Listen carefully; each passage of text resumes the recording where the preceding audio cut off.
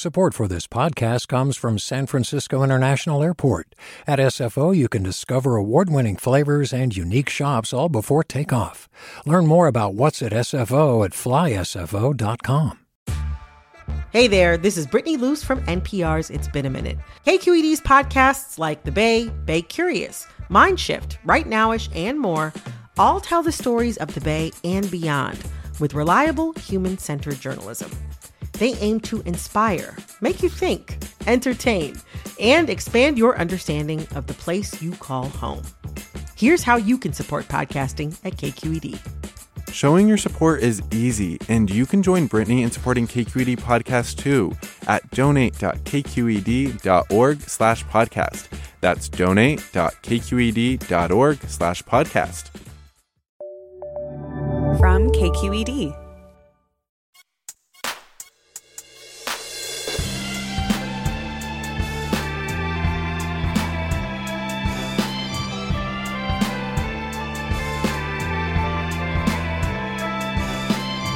From KQED in San Francisco, I'm Marisa Lagos in for Mina Kim. Coming up on Forum, we all know that too much alcohol or fatty foods or a sedentary lifestyle can lead to heart disease.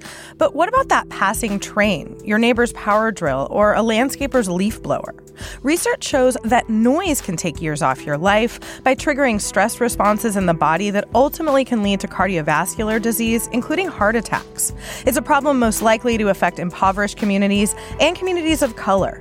In the next hour, we're going to talk about why all the noise around us is affecting your health and what we can do to quiet the world. That's next, after this news.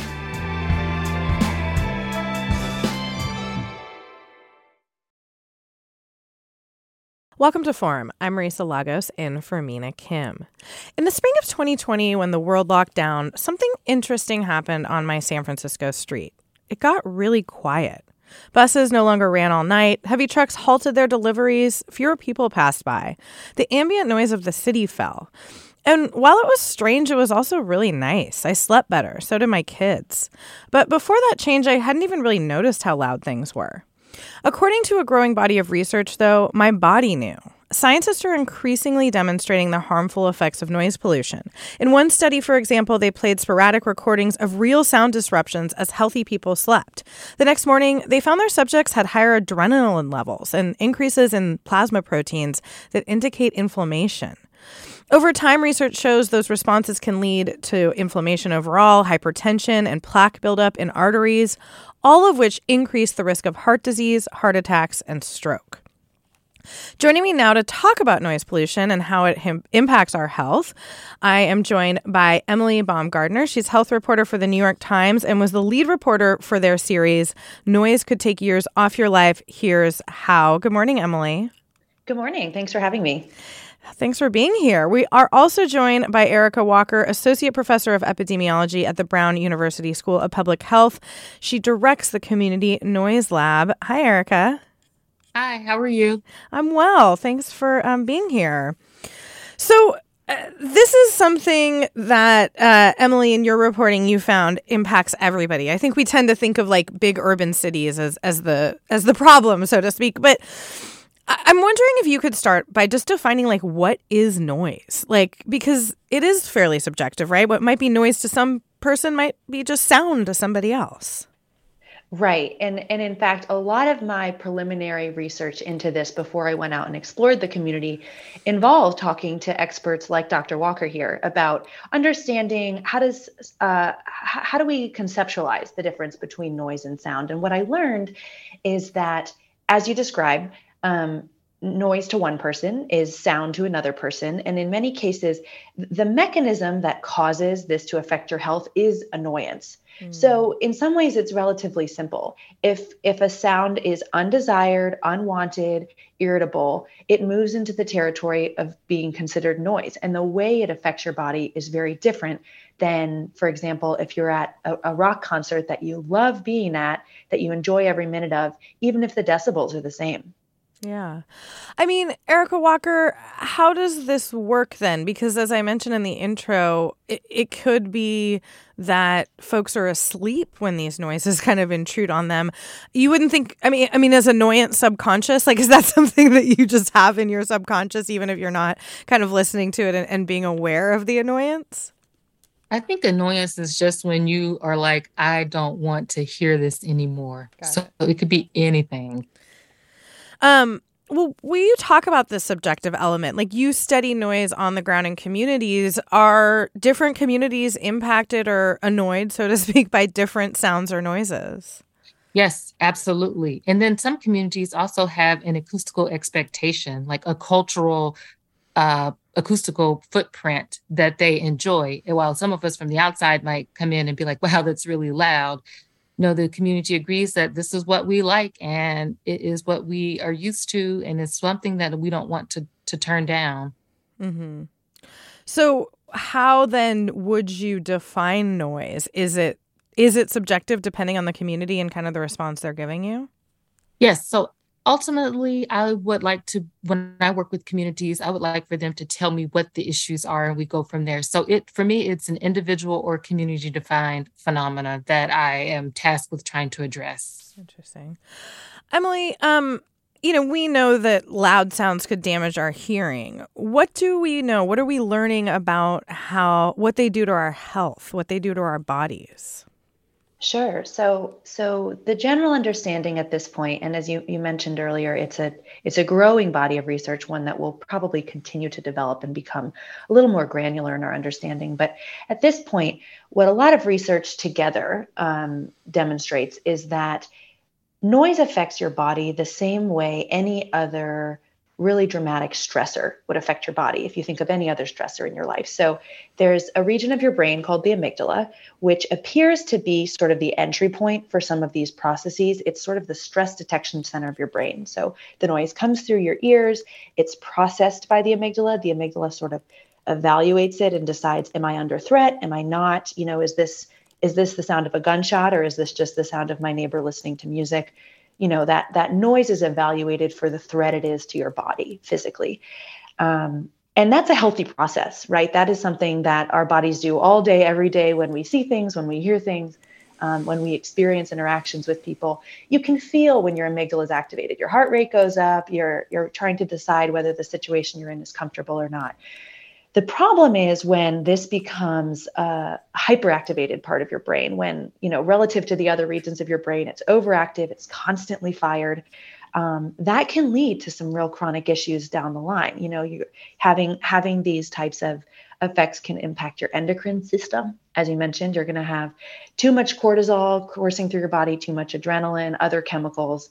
It's also going to affect your sympathetic nervous system.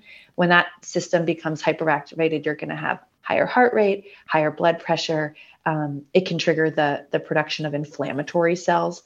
So over time, as you mentioned, this is going to lead to some of those factors that do impact people's risk of heart attack and heart disease. Yeah.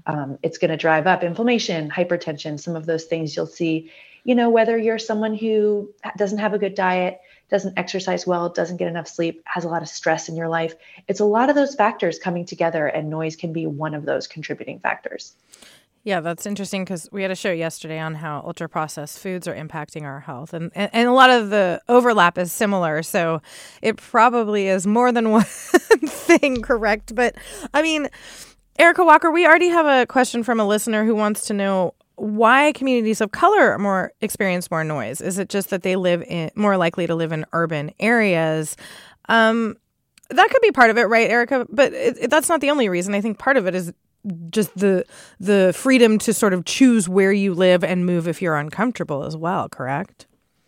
Yes, I also think that it's how we've planned our cities. I think we sort of need to go back and take a step back and think about how cities have been developed, where we put people, who we put in certain places, et cetera. So I think that traditionally the most affordable areas of the city are ones that are next to the really horrible things, like under a flight path or next to a major industrial plant, mm-hmm. or next to a restaurant or a series of restaurants. And so we ask ourselves, who can afford to live there? And that traditionally has been, the poor, the vulnerable in our communities. So ultimately, it is a problem of poor urban planning.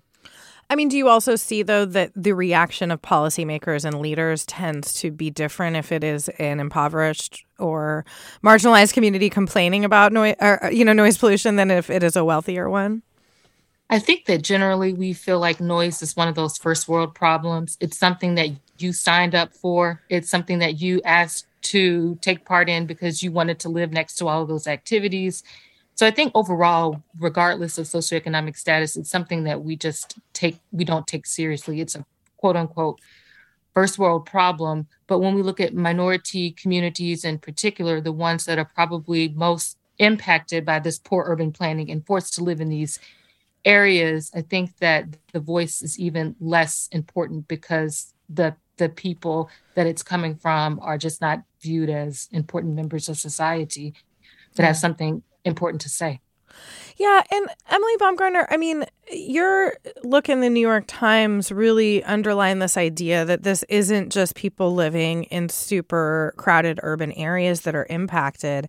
Can you tell us a little bit about what you found in rural America? Certainly. So it surprised me when I headed out to the field. I think I anticipated noticing a real difference in not only the source of noise, but the level of noise when I traveled to more suburban and rural regions. A fascinating concept I learned about through this process that there is growing research about, particularly in Europe, is that in some ways, the noise that's being experienced in more rural settings is more disruptive to people's lives. And the reason is because, as some of us can kind of intuitively experience, when you have an ambient rumble of city life, it can drown out some of those really intrusive noises. You know, if you have a siren going by and you're on a busy street and you're sort of used to the whirring of the roadway, you may not notice it as much. But if you're living in a community that is relatively rural, there's a couple hundred houses, and a giant freight train just tears through your town and makes the foundation of your house rumble, you're going to notice it a lot more. There's just not a lot to drown it out. And there's been a lot of research into this. The technical term is intermittency ratio, right? How much it offsets itself from the rest of the noise you experience in your community. But it's almost as though some forms of natural white noise can help control the impacts of noise, whereas really sort of jarring noises that you experience in more rural and suburban settings can be much more irritable to people. Yeah. I'm a dog lover, so I don't want to hate on dogs, but Erica Walker, that is one of the noises that people report. And actually, ironically, this morning, my most of my house was woken up at 5:30 a.m. by the next door neighbor's dog going crazy. What do we know about, animal sounds and like things that, more quote unquote natural sounds as well? Erica? Oh, okay. Sorry, I didn't know who that That's question okay. Sorry. was for. So yeah, one of the major complaints I get from people who live in more rural areas are, cries from domesticated animals, roosters, dogs, etc. So it is a problem in more rural settings. That's part of it too. And in the middle of San Francisco, because we love our dogs here. We're talking about noise and the impact it can have on our health. We've long known that noise can damage our hearing, but prolonged exposure can have even more harmful effects. I'm talking with Emily Baumgaertner, health reporter for the New York Times, lead reporter on the series Noise Could Take Years Off Your Life, Here's How, and Erica Walker, associate professor of epidemiology at Brown University School of Public Health and director of the Community Noise Lab. We would love to hear from you, our listeners. Do you work in an environment where noise is a factor? How do you protect your hearing and your health? Or what noises do you find great on you? How do you find relief from them? Do you live near a noisy area like an airport or next to a construction site? And how have you handled it? Give us a call, 866-733-6786. That's 866-733-6786. You can also send us an email to forum@kqed.org or find us on social media at KQED Forum. We will be back in just a minute.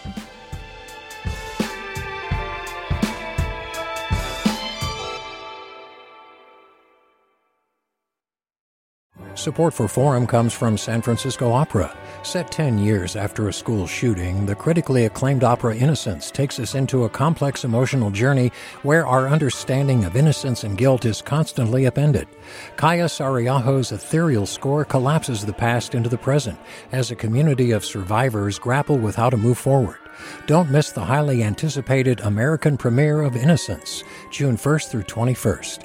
Learn more at sfopera.com.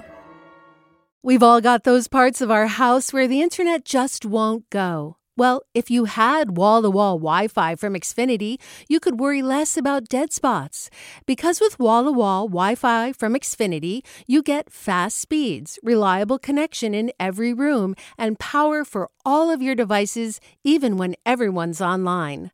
That's wall-to-wall Wi-Fi only with Xfinity. Restrictions apply, not available in all areas. Actual speeds vary. Welcome back to Forum. I'm Marisa Lagos, and for Mina Kim, we're talking about noise and the impact it can have on our health. We've long known it can damage our hearing, but we're now learning more about the damage of prolonged exposure on your body and mind. I'm here with Emily Baumgaertner, health reporter for the New York Times, and professor of epidemiology, Erica Walker. I know, Emily, we only have you for about 10 more minutes, so I do want to ask you a little bit about, the physical impacts of this are really striking, but your reporting also uncovered that there's mental health impacts, which may not be as surprising. But what do they include? Like, what are we talking about when we talk about productivity or kids' abilities to, say, focus in a classroom? There's been really a remarkable amount of research that has demonstrated the effects specifically on children, on cognitive development, everything from hyperactivity to reading levels. I think one of the most sort of iconic and foundational research studies on this that was done in New York City decades ago showed that students on one side of a school had, I believe they were sixth graders, had a reading level about a year behind those on the other side of the school. And the only difference was the railroad track. And when the subway was given some of the features that can help silence the noise, they caught up to the exact same reading level. So a study like that helps you control for all the other variables you might think are impacting the difference in children's learning and help you see how noise is sort of in isolation a really strong factor that contributes to the degree to which children can focus. There's also lots of biomedical markers in children. Those studies done in schools near airports that open have shown increases in adrenaline levels, those types of markers that we also see in adults. So a lot of these effects are starting really early. Yeah. We're getting some questions. Ted wants to know, do we become more used to background noise in our life over time? And if so, does the harmful effect diminish as well? Emily, do you want to take that one? Sure. So I was interested to learn through my research that while white noise can be useful in some environments, as we talked about earlier, generally speaking, researchers have seen a priming effect. So in fact, when you've been exposed to high noise levels in the past, you may feel that you've acclimated to it, but your body is actually not habituated. Your body is more likely to react more strongly, faster to the noise because it knows that particular threat or knows that particular stressor and can react to it very quickly. Interesting. Erica Walker, I'm curious, how much of this is, there's the how loud something is, there's the frequency we've talked about. I mean, on the loud side of things, is that really important? Like, what sound is too loud for health? I always like to kick that question back to the individual. I always say whatever they define as, whenever they move from the threshold of it being a sound to noise, that's when we need to start paying attention. So it's whatever sound it is, regardless of its loudness, regardless of its frequency, composition, it's when it sets off that flight or fight or stress response. That's what we should be worried about, the health impacts. Yeah. And I mean, Emily Baumgaertner, you guys have some really interesting interactive kind of charts in your story looking at decibel ranges. So talk to us a little bit about that. Like, what's the decibel for a hairdryer versus an airplane or traffic noise? And is that, important when we talk about the research around these ill effects? It's a great question. So decibels, or, general perceived loudness of a noise, is an important metric. It's not the only important metric, but it's the one that most research has been done on. So we have the best data on decibels compared to something like the frequency or the duration or some of those other sort of traits that you think of when you think of a sound. Generally speaking, decibels range from, a really, really quiet room is going to be close to 0 decibels, whereas an extremely loud noise that's painful and damaging to your ears up at 120 or 140 decibels, that's more like a gunshot or a firecracker that's very close by. But there's a whole range of things that fall within that range. You mentioned a hairdryer. We tested a hairdryer on our own because the data was different depending on how far away you are, which hairdryer it is, how powerful it is. And we detected close to 100 decibels for a hairdryer in close range.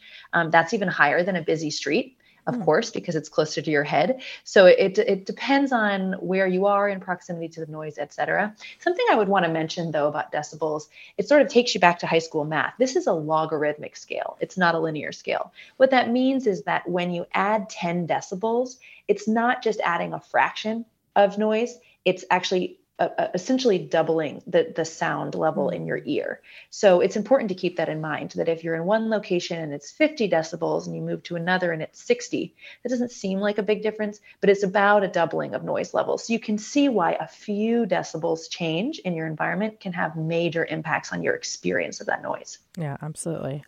I am counting down the days until the construction across from my house is done, for one.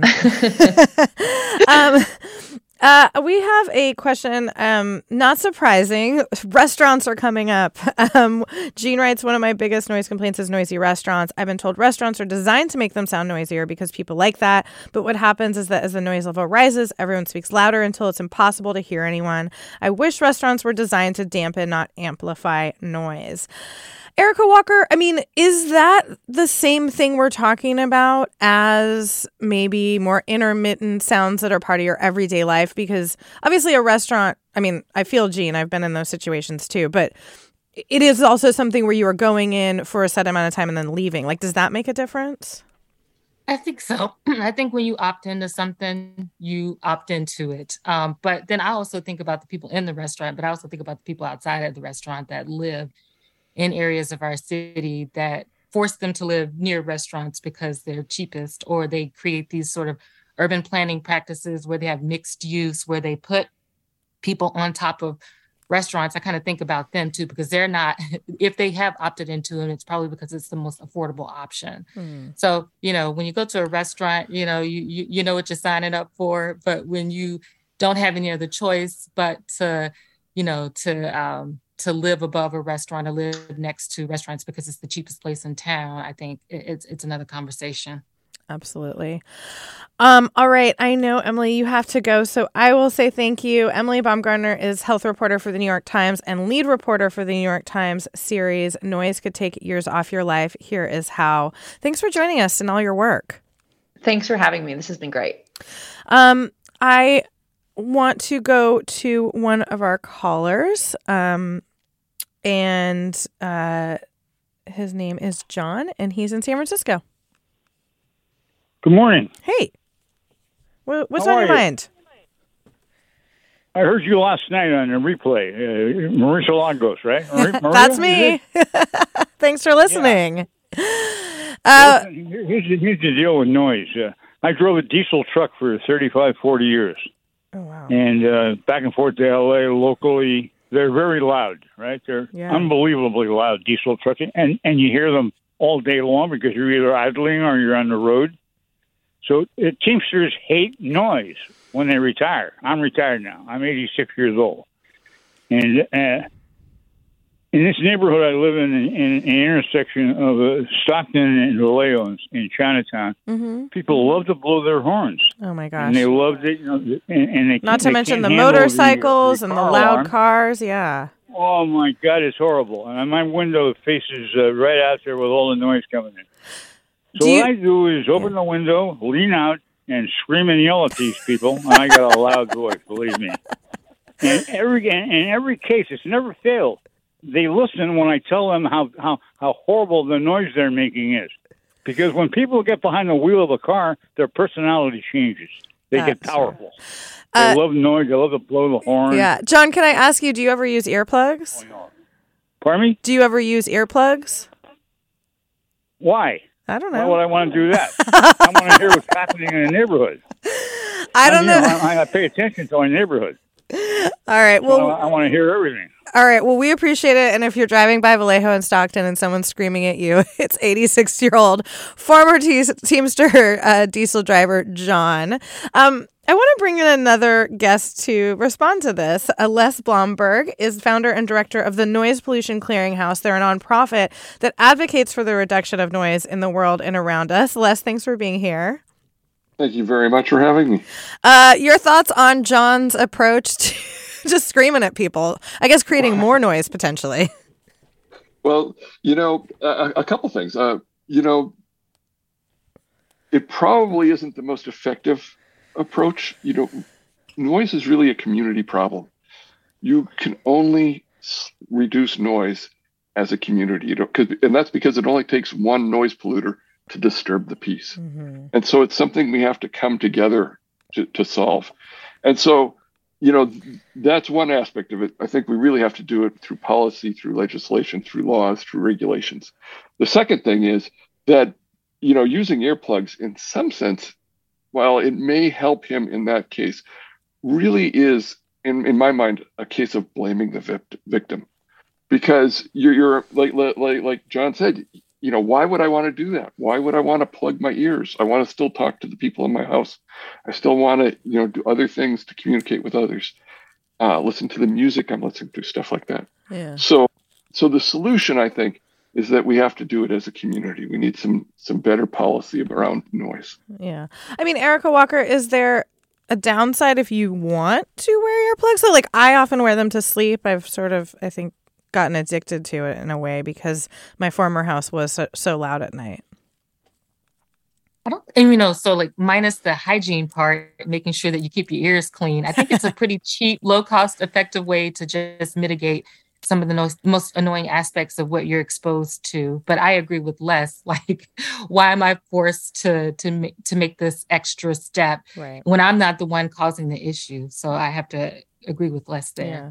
Well, we have a listener who weighs in on something similar. They say nothing's more stressful than sitting in the peace and quiet of your apartment and getting blasted by another tenant's music and a landlord who will do nothing. It takes a toll because you can't count on the peace and quiet, so you can't really calm down or settle in.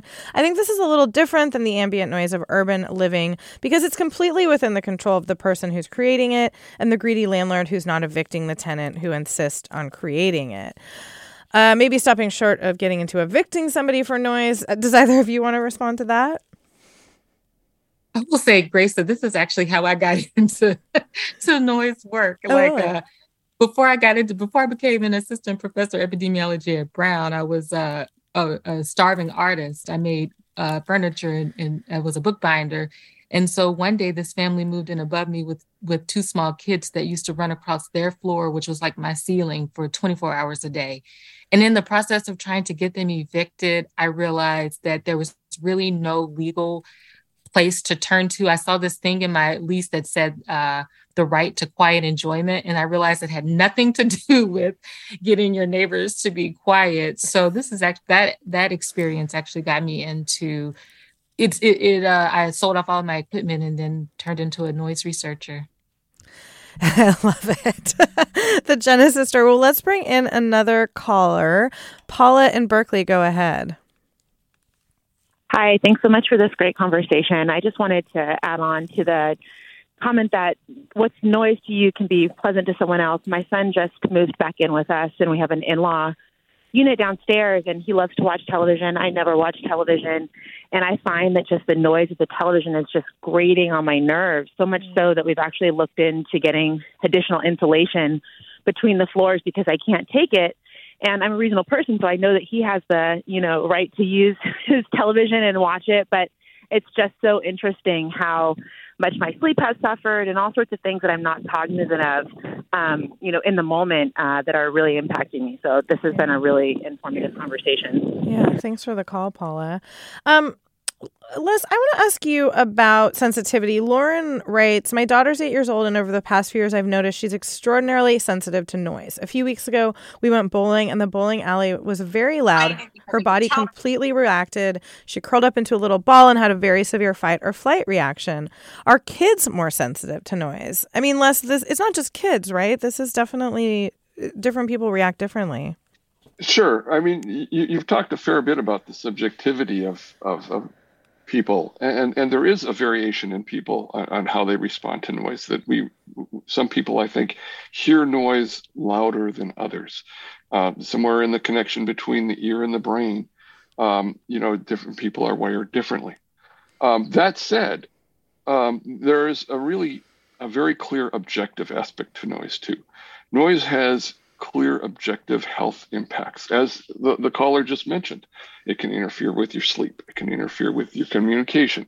It can interfere, it can lead to these stress-related hormones and stress response that we've talked about.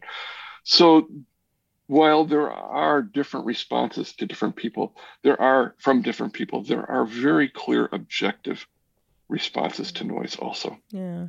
I mean, Erica Walker, there are people who are extraordinarily sensitive, right? I mean, this goes beyond maybe some of what we're talking about. Yeah, absolutely. Yes, there's people that are extraordinarily sensitive. They're the ones that are usually calling Les or myself, trying to get help. But Grace, I wanted to say something though. It's really great to hear the callers, but I'm also thinking about the people who aren't calling in and thinking about the people who don't feel empowered to do anything about the sounds that are happening, that are negatively impacting their health. I want to just make sure we kind of keep those people in the back of our mind as well. Thanks. One thing I know you've studied are the impact of airport noise in Boston. And we have a couple comments. Somebody says, every time the Blue Angels make their appearance in San Francisco, I take cover. The noise is meant to scare, and it does. I've never lived in a war zone and had to fight in a war. I pity those who do and wish San Francisco would stop this yearly multi-day plague. And John says, I live in Sunnyvale and have lived in my house for 30 years. In 2017, the Federal Aviation Administration implemented the Next Gen program, and now commercial aircraft fly by GPS. In 2017, the commercial aircraft started flying on a rail over my house, and it is very stressful. These commercial aircraft fly over and shake my house. The Next Gen is a problem in lots of homes near airports all over the nation. Emily or Erica Walker, is that something you're familiar with, or do you just want to talk generally about plane and noise and what that does? Oh, yeah. So I've worked with plenty of communities near airports, especially in Boston. And, one of the really weird things that I kind of uncovered from that work is that, when they, a lot of the people who live near airports, or some people, are eligible for soundproofing. But the criteria that they use to determine who gets soundproofing is based on a metric, the A-weighted decibel, that just sort of assumes that the noise that's important is the noise that you process through your auditory system. But when you hear some of the stories from people that live near airports, it's like, it's shaking my house. Like I can feel it reverberating in my chest. So one of the things we tried to do, but were unsuccessful, was if you looked at a different metric, one that took into account more of the frequency composition of what you experience when an airplane flies over your house, who additionally would be eligible for the soundproofing criteria. Unfortunately, like I said, it fell on deaf ears. But yeah, I feel like a lot of the metrics that we use when we determine what's harmful when it comes to sound that comes from aircraft is very primitive. So when you're thinking about something that can shake your house, is the auditory system the only way that you're processing that kind of sound? Absolutely. We are talking about noise and the impact it can have on our health. We've long known that noise can damage our hearing, but prolonged exposure can actually have more harmful effects. And after the break, we're going to get into maybe some solutions. Here with me is Erica Walker, Associate Professor of Epidemiology at the Brown University School of Public Health and Director of the Community Noise Lab. And Les Blomberg, he is founder and director of the Noise Pollution Clearinghouse, a nonprofit that advocates for the reduction of noise in the world around us. Do you live or work in an environment where noise is a factor? Have you ever complained about noise? What's the response been? Do you have questions for our experts about maybe ways to push policies that could quiet down our world? You can give us a call at 866-733-6786. You can also send us an email to forum@kqed.org or find us on social media. We're at KQED Forum. I'm Marisa Lagos and for Mina Kim. We'll be right back after a short break.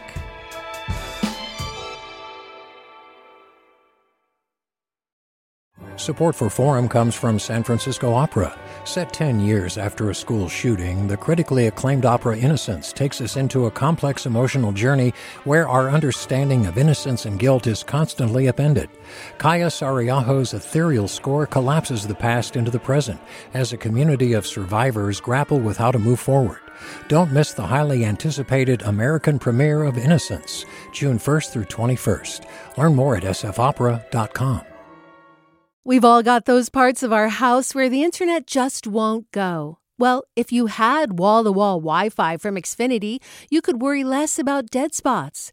Because with wall-to-wall Wi-Fi from Xfinity, you get fast speeds, reliable connection in every room, and power for all of your devices, even when everyone's online. That's wall-to-wall Wi-Fi only with Xfinity. Restrictions apply, not available in all areas. Actual speeds vary. Welcome back to Forum. I'm Marisa Lagos here for Mina Kim.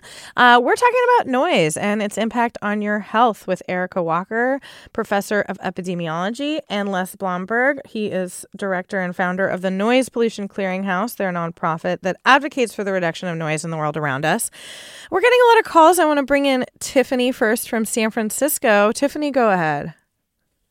Hi, I'm a school teacher. In San Francisco, I teach first graders. And I've noticed in the past couple of years since we came back from pandemic that children are really, really, really loud in the classroom. I've noticed that just in general, but yeah.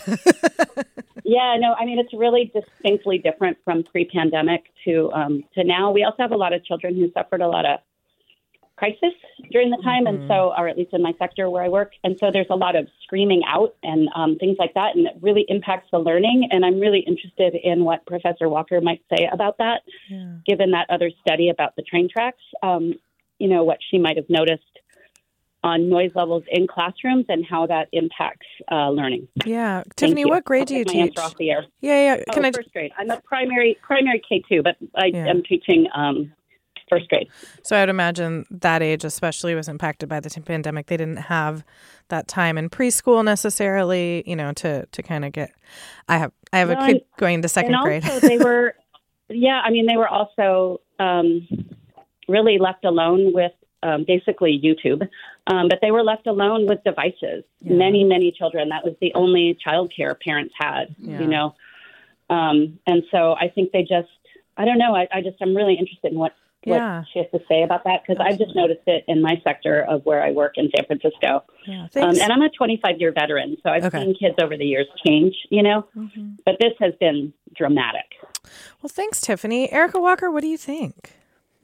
So, I have a bunch of different stories to share about that, and I'll be very brief. No, go for it. there was a significant population of Black and Brown students who during COVID were actually, when the world was supposed to be quiet, they were actually inundated with this random occurrence of firework activity. So during that time, not only was it not quiet, there was just incessant firework activity throughout the summer of 2020, which really negatively impacted them. It set off a lot of PTSD. So I actually saw that during COVID, a lot of kids, when they were at home, they were studying at home, they were at home pretty much throughout the daytime, in particular during school, that in addition to trying to, get their lessons in, there was firework activity going on in the background. So much so that the city of Boston had to enact a fireworks task force where parents, teachers, concerned residents kind of convened to talk about what they were going to do about that.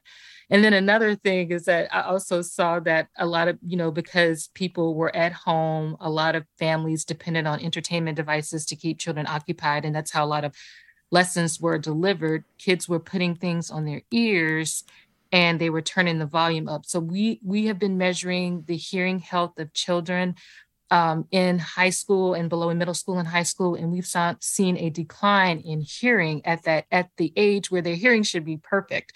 So I'm seeing that. But then I'm also just seeing too that the world of COVID was just a very stressful time. And I think people I do see that students are just louder. They just, I don't know what they're reacting to, but I don't know. I just wanted to share those two aspects that. Yeah. Does that make sense? I mean, I also wonder just in general what screens and the accompanying noise that goes with it have kind of done to our brains, even if it's not too loud, so to speak. But I'm glad you brought up fireworks, because if you live in a city like San Francisco, as I do, I mean, this has become a real issue in recent years. And it's not just around July 4th, although it usually gets really bad around that. Les Blomberg, what can we do? Like, who do we complain to? Is there any recourse for, obviously, fireworks is one aspect of this, but everything we're talking about? Sure. Well, with respect to fireworks, I think one thing that's changed is that they have become more ubiquitous. When I was younger, it was the 4th of July. Yeah. And that was it. And it was an exciting thing for all the kids to do growing up in the 60s. But now, even in this small town that I live in, we've got the 4th of July. We've got the, baseball team. We've got another festival that each has it. So it's become more of a common thing. Now, with respect to what to do about it and what to do about noise in general, our philosophy is that good neighbors keep their noise to themselves, and that that noise is really kind of a test as to whether you know how to live in a community and not impose yourself on others. And unfortunately, a lot of people are failing that test.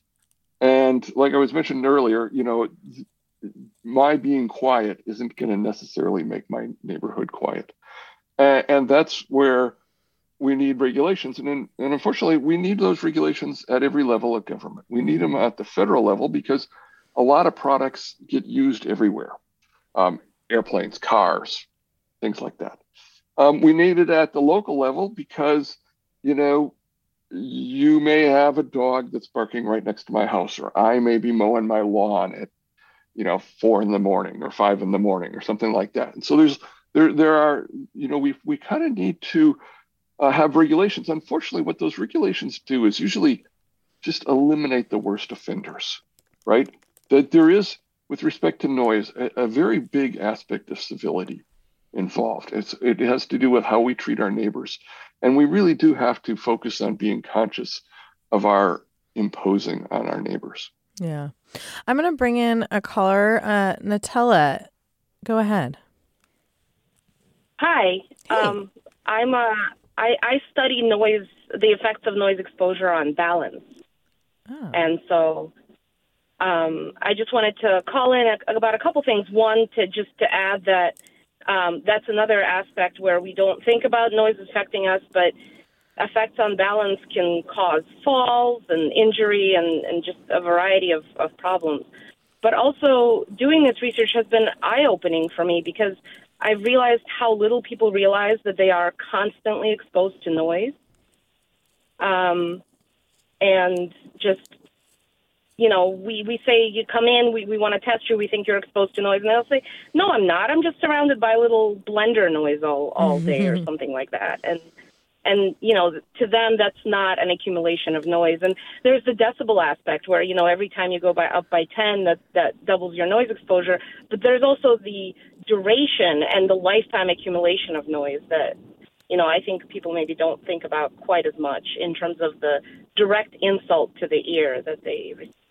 Yeah. Well, thank you. Appreciate your call. Erica, Larry writes, I've lived next to a dance club in San Francisco for 4 years now. It was like heaven when the pandemic happened and the club was closed for a year. Unfortunately, the place renovated and reopened late last year. The sound is loud enough to shake my walls on Thursday and Friday until 2 a.m. I hate it, but I can't afford to move. I don't know why anyone would need to play music so loudly or why the city allows what I deem harassment. Erica, your response, I know, some people might say, oh, well, you moved in next to a dance club, but that doesn't feel very compassionate or fair, especially when somebody can't afford to move, as Larry says.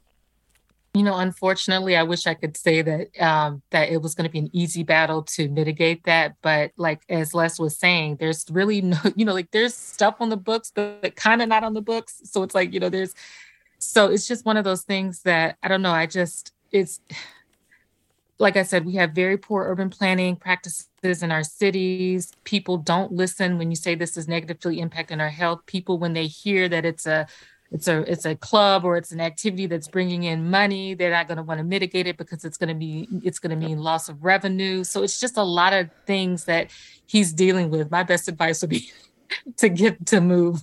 Yeah. Les, I want to get you to react to this next call. Bill in Sebastopol, go ahead. Hi.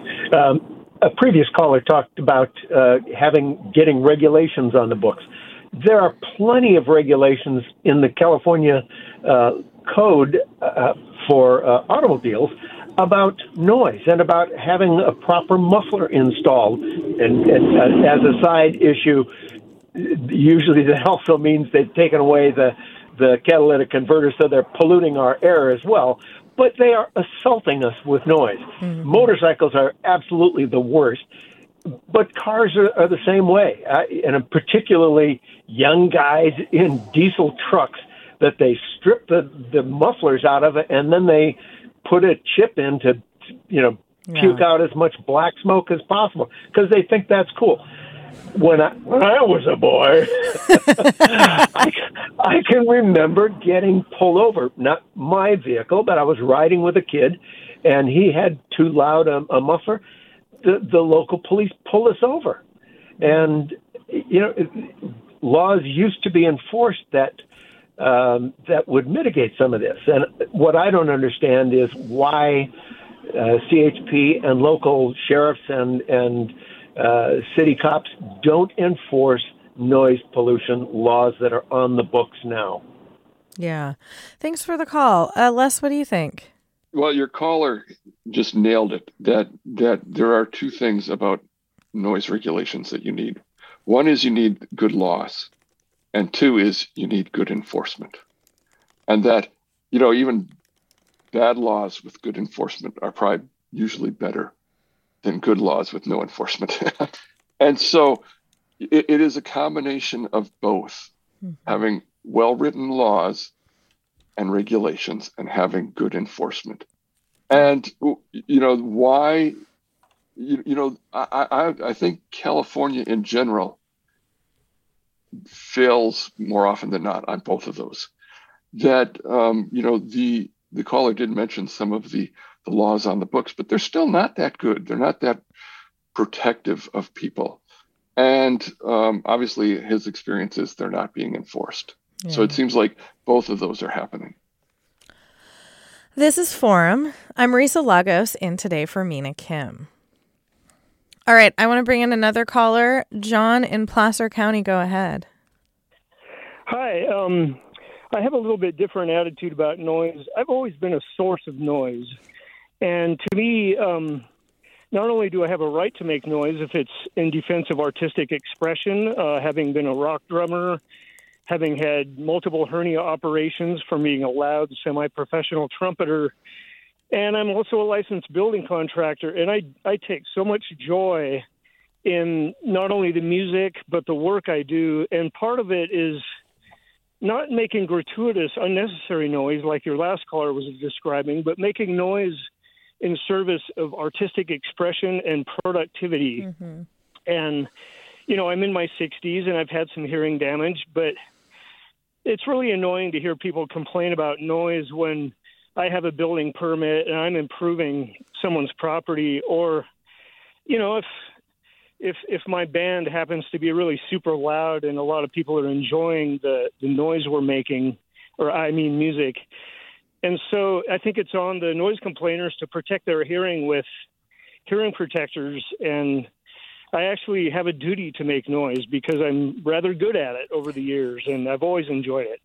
And yes, I live right next to the Union Pacific Railway, and I enjoy the trains. All right. So, yeah. John, thank you for the call. Erica Walker, what's your thoughts on that? And also the question, specifically construction noise, like he brought up productivity. We're in a state where we have a huge shortage of housing, a lot of push to build. And I could see, the argument on the other side that people could use this kind of as NIMBYs to keep out construction and things like that. Yeah, I've seen that. It's part of the reason why with Community Noise Lab, I'm not necessarily pro-quiet. I am pro-peace. So the caller would have a right to express and bring to the table his demands, his perspectives, and the people that are offended by him also have the right to bring their issues and demands to the table. And we don't necessarily work towards an end goal of quiet, but one of peace, which means he's going to have to give up some of his stuff too. And the community may have to give up some of their things too, but we're not working towards necessarily, quiet could be one of the negotiations of the peace, of peace, but it may not necessarily be the end goal. Yeah. So in that perspective, I think that his voice is very valid and very legitimate. And as we try to create more peaceful environments in our communities. Les, Dan has a question. I live in Sunnyvale, also related to construction noise, I should say. I live in Sunnyvale next to a major expressway off Highway 101 and next to a Caltrain station. About a year ago, construction began for a major housing project. Each day, there's the sound of hammers and night, he says. Nail guns, electric saws, trucks backing up, street sweepers, cars and motorcycles speeding, and Caltrain bells and horns. And the trains that stop at the station shake my townhouse. I have to keep my windows shut to keep exhaust fumes and dust out. What can I do to advocate for myself and alert the city of Sunnyvale for support? As a work-from-home employee, this daily mixture of noise has definitely decreased my quality of life. And I'm glad he brought up Les Blomberg work from home, because I do think that has impacted some people too, right? That you're not going to an office. You're in your neighborhood where all this stuff is happening. Right. I think that's one of the things that the pandemic did, is that it made us realize what we have done to our neighborhoods and the noise because now we're there all the time, or we were at least, and some people still are, as opposed to just in the evenings.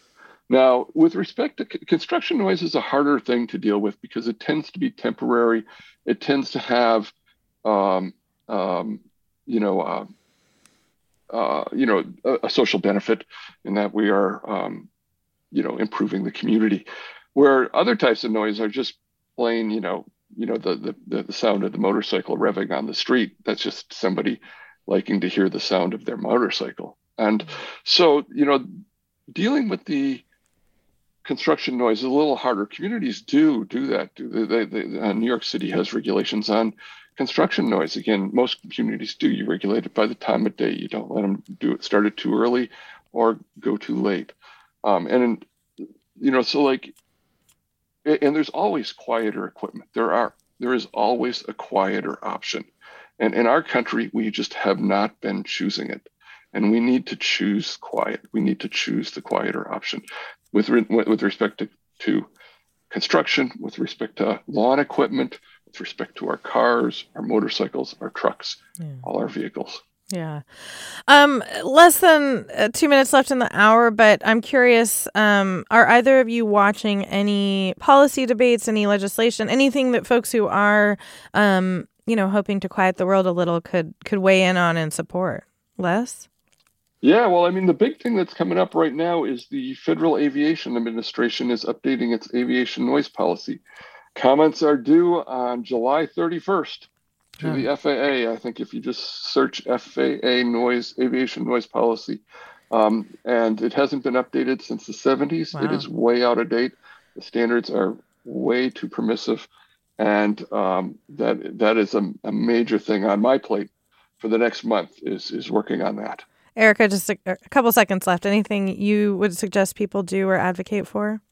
Yep. So noise doesn't exist in a vacuum. It's usually associated with other types of air pollution, like water pollution, air pollution, soil quality, visual pollution. So for me, I'm focusing on sort of looking at the bigger picture. How does noise fit in the overall environmental pollutant landscape? That was Erica Walker at the Brown University School of Public Health. She directs the Community Noise Lab there. Thank you, Professor Walker. Thank you for having me. Les Blomberg was with us as well, founder and director of the Noise Pollution Clearinghouse. They're a nonprofit that advocates for the reduction of noise in the world around us. You can probably Google them as well. Thanks, Les. Thank you very much. Earlier, we had Emily Baumgaertner. She's a health reporter for the New York Times. Check out her series, Noise Could Take Years Off Your Life, and Here's How. Thanks to all our guests and listeners for their comments. You've been listening to Forum. I'm Marisa Lagos, in for Mina Kim. Funds for the production of KQED's Forum are provided by the John S. and James L. Knight Foundation, the Generosity Foundation, the Germanicos Foundation, and the Heising Simons Foundation. Support for Forum comes from San Francisco Opera. Set 10 years after a school shooting, the critically acclaimed opera Innocence takes us into a complex emotional journey where our understanding of innocence and guilt is constantly upended. Kaya Sariaho's ethereal score collapses the past into the present as a community of survivors grapple with how to move forward. Don't miss the highly anticipated American premiere of Innocence, June 1st through 21st. Learn more at sfopera.com. We've all got those parts of our house where the internet just won't go. Well, if you had wall-to-wall Wi-Fi from Xfinity, you could worry less about dead spots.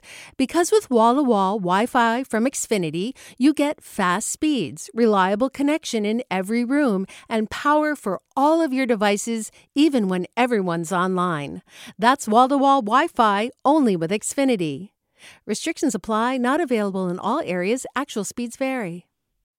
All over the country, we need to improve reading in Wisconsin. Schools are changing the way they teach reading. I'm calling for a renewed focus on literacy. We have gotten this wrong in New York and all across the nation. And it's happening because of a podcast. I think your podcast has changed my life. And I'm going to share this podcast with everyone I meet. Sold a Story investigates how teaching kids to read went wrong. New episodes of Sold a Story are available now.